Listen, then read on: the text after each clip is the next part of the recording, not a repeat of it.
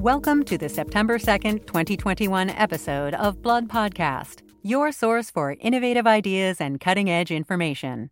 Our topics are based on articles published in Blood, a journal of the American Society of Hematology. Today, we will review a study that shows that BCL11B is an important oncogene in acute leukemias with myeloid and T lymphoid features. Learn more about antibody responses to SARS-CoV-2 vaccination in lymphoma patients receiving B-cell-directed therapies, and examine the role of programmed death ligand 1, or PDL1, and the PI3 kinase AKT survival pathway in delayed neutrophil apoptosis at sites of tissue inflammation.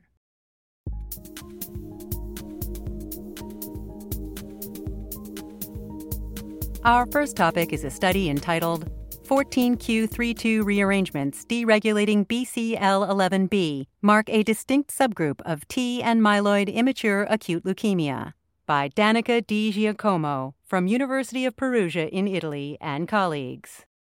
Acute leukemias of ambiguous lineage are a heterogeneous group of high-risk leukemias characterized by co-expression of myeloid and lymphoid markers. They include acute undifferentiated leukemia, acute leukemias with ambiguous lineage, and mixed phenotype acute leukemias. Thus far, BCR-ABL1 and rearrangements involving KMT2A, formerly known as the mixed lineage leukemia 1 gene on chromosome 11q23, are the primary cytogenetic abnormalities that have been identified in these leukemias.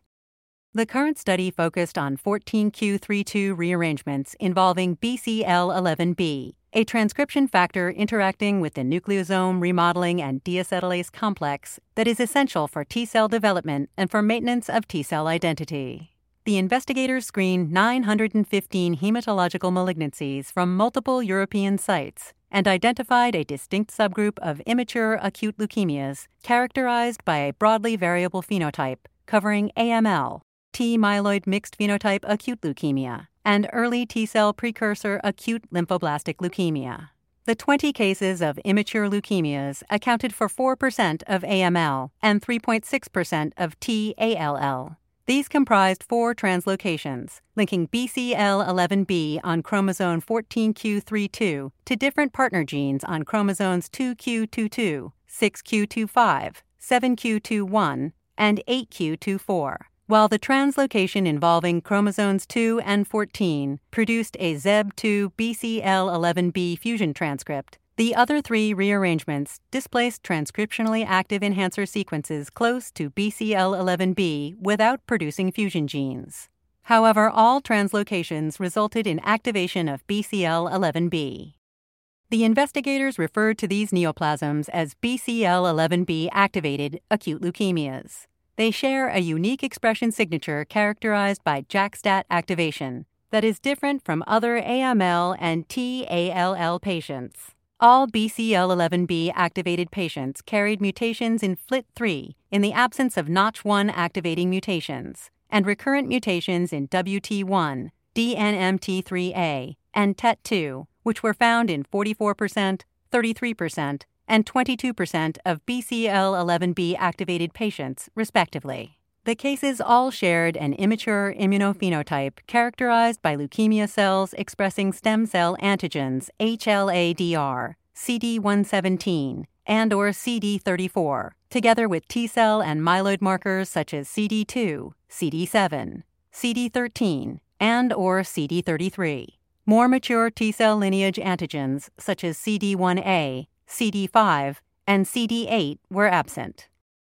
In order to detect functional vulnerabilities, the authors performed ex vivo drug response profiling in 5 cases. Consistent with activation of FLT3 and JAK-STAT pathways, they found higher sensitivity to tyrosine kinase inhibitors that target FLT3, such as sunitinib and crenolinib, as well as JAK inhibitors, such as fedratinib and momelotinib. Notably, the multikinase FLT3 inhibitor midostaurin showed low activity in activated BCL11B cases, despite the presence of FLT3 mutations, indicating that drug sensitivities may depend on more complex factors than just the specific gene mutations. In his accompanying commentary, Jules Meijerinck from the Prinses Maxima Center for Pediatric Oncology in Utrecht, the Netherlands, notes these data corroborate findings from the group led by Charles Mulligan from St. Jude Children's Hospital, who presented data at the 2020 ASH annual meeting late-breaking abstract session on some 60 patients with a very similar immunophenotypic profile of BCL11B activated leukemias, which were also highly enriched for FLT3 mutations. Meijerinck likens the BCL11B locus to the three-headed mythological creature, Cerberus, in that it is a multi-headed beast driving a variety of immature leukemias by different pathogenic mechanisms activating BCL11B. As he reminds us, BCL11B activated patients appear to generally be more resistant to standard cytotoxic agents. However, FLT3 inhibitors or JAK inhibitors may provide the clinical power to slay the mighty BCL11 beast, which accounts for these leukemias with promiscuous presentations.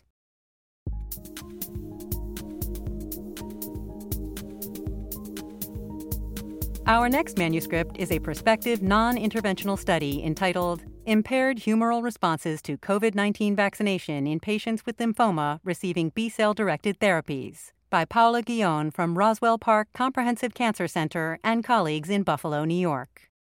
Patients with hematological malignancies have shown increased morbidity and mortality to infection with SARS-CoV-2. Unfortunately, cancer patients actively receiving treatment were excluded from enrollment in the clinical trials assessing the three vaccines, Pfizer-BioNTech, Moderna, and Johnson & Johnson, that have received either full approval or emergency use authorization from the FDA. Assessing vaccine antibody responses is a high priority given the vulnerability to COVID-19 in this patient population.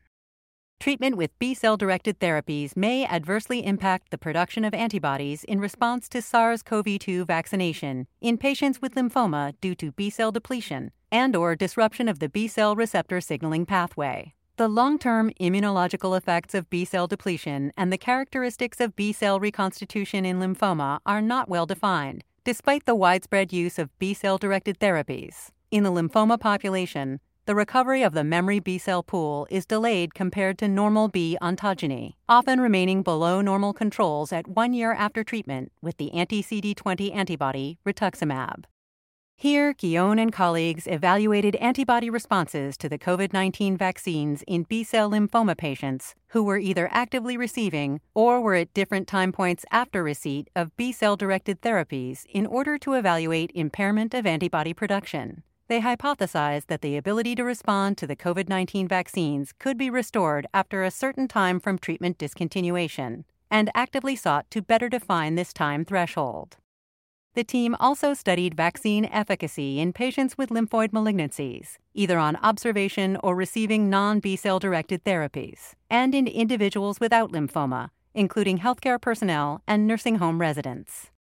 Serum samples were collected within 2 to 8 weeks following the final dose of the vaccine. Patients and healthcare personnel who were previously infected with SARS-CoV-2, all of whom tested positive for IgG against the spike protein, and healthcare providers and residents from the nursing homes that had formed SARS-CoV-2 antibodies prior to the vaccination were excluded from the analysis. They compared antibody production in all patients with B-cell lymphoma, either receiving or that had previously received B-cell-directed therapy, and divided them into 4 temporal groups receiving the vaccine: on treatment or within 3 months of active treatment, and after 3 to 6 months, 6 to 9 months, and more than 9 months after B-cell-directed therapy. They found that only 4 of 41, or 9.7% of patients with B-cell lymphoma that were actively receiving or within 3 months of completing B-cell depleting therapies developed antibodies. In total, 6, or 11%, of the 52 patients actively receiving B-cell depleting agents or within 9 months of completing B-cell-directed therapy developed antibodies against the SARS-CoV-2 virus, regardless of the type of vaccine utilized. This is compared to 88% of B-cell lymphoma patients receiving no treatment or more than 9 months from prior treatment, 62% of patients with B and T-cell lymphoma or multiple myeloma receiving other treatments, 100% of healthcare workers less than 65 years old, and 92% of nursing home residents older than 65 years of age. There was a marked difference between B-cell lymphoma patients with ongoing treatment or vaccinated within 3 months from last treatment and lymphoma patients vaccinated more than 9 months after last therapy. A value referred to as the median critical value index IgG production was 0.13 for the recent treatment group versus 20.7 for the second group, a statistically significant p-value of 0.0001. The findings reported here are similar to those reported in chronic lymphocytic leukemia and elderly myeloma patients, and raise concerns about the efficacy of the COVID-19 vaccines in generating humoral immunity with the current vaccination schedule in B-cell lymphoma patients. These data suggest that SARS-CoV-2 vaccination at least 9 months from the last B-cell-directed treatment may result in improved antibody titers.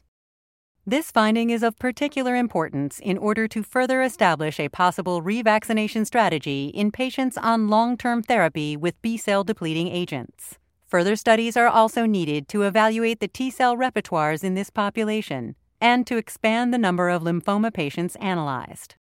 The data also highlight the importance for household members and other close contacts, as well as the community at large, to be immunized in order to achieve some level of herd immunity that would be protective of immunocompromised patients. In her accompanying commentary entitled The Next Wave, Immunizing the Immunosuppressed, Laura Michaels from the Medical College of Wisconsin reminds us that we have much to learn about the complex interaction of preventative inoculation strategies in patients with disease or treatment-related immunosuppression. Immunosuppressed patients have faced special peril since the beginning of the pandemic, as severe infection rates and morbidity for patients with hematologic malignancies are higher than those with other forms of malignancy. The data emphasize the importance of maintaining infection control practices even after vaccination of patients. Dr. Michaels poses several critical questions, including, what are the best predictors of response in these patients? How much antibody is enough to prevent severe infection? Can cellular response, in the absence of humoral response, provide protection? In regions where herd immunity has not yet been achieved, should some treatments be deferred? Should titers be measured in everyone? And of course, will booster strategies be effective for this at-risk population?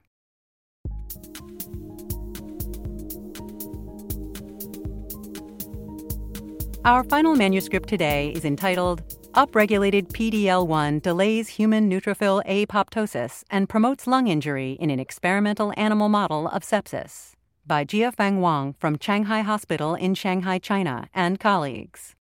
While sepsis is the leading cause of death in the ICU, treatment options remain limited due to an incomplete understanding of the molecular mechanisms driving the host response to infection. Previous studies have indicated that patients with sepsis experience disordered immune function, and that sustained neutrophil activation through delayed apoptosis contributes to nonspecific tissue injury in patients with sepsis.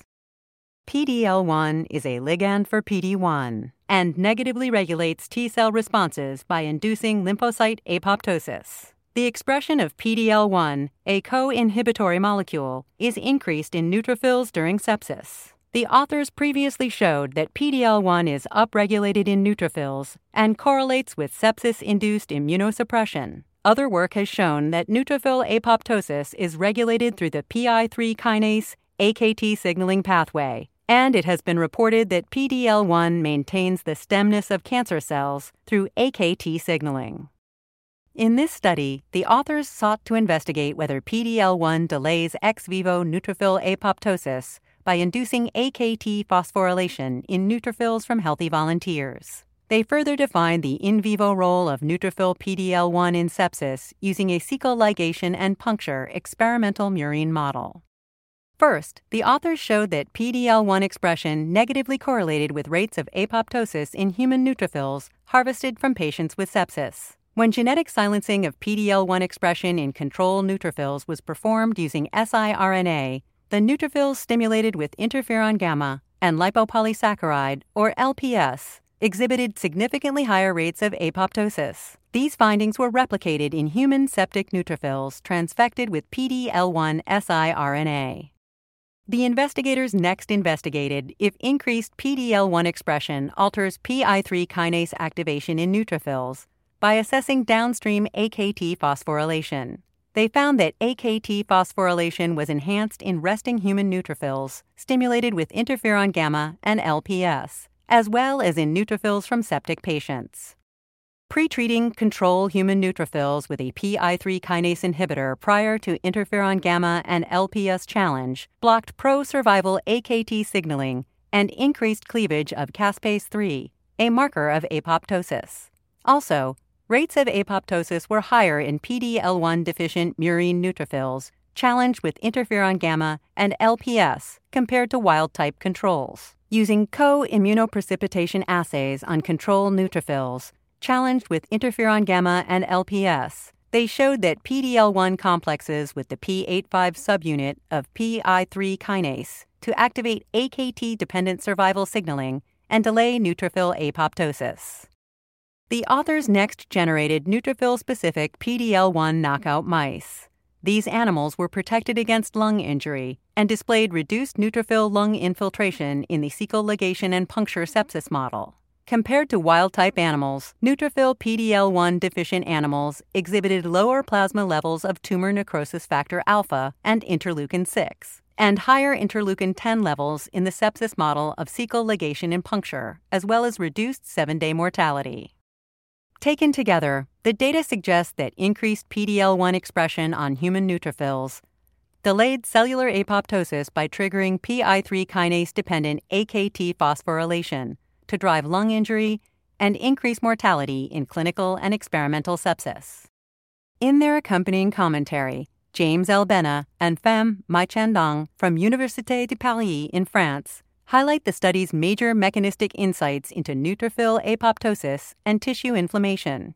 One important message is that PD-L1 is not only a key player in cancer immunomodulation, but also in inflammation. Therefore, it may serve as a novel pharmacologic target in other disease contexts, such as rheumatoid arthritis and inflammatory bowel disease. As with any novel findings, several questions arise, including whether PD-L1 is expressed on the plasma membrane or on the membrane of neutrophil granules.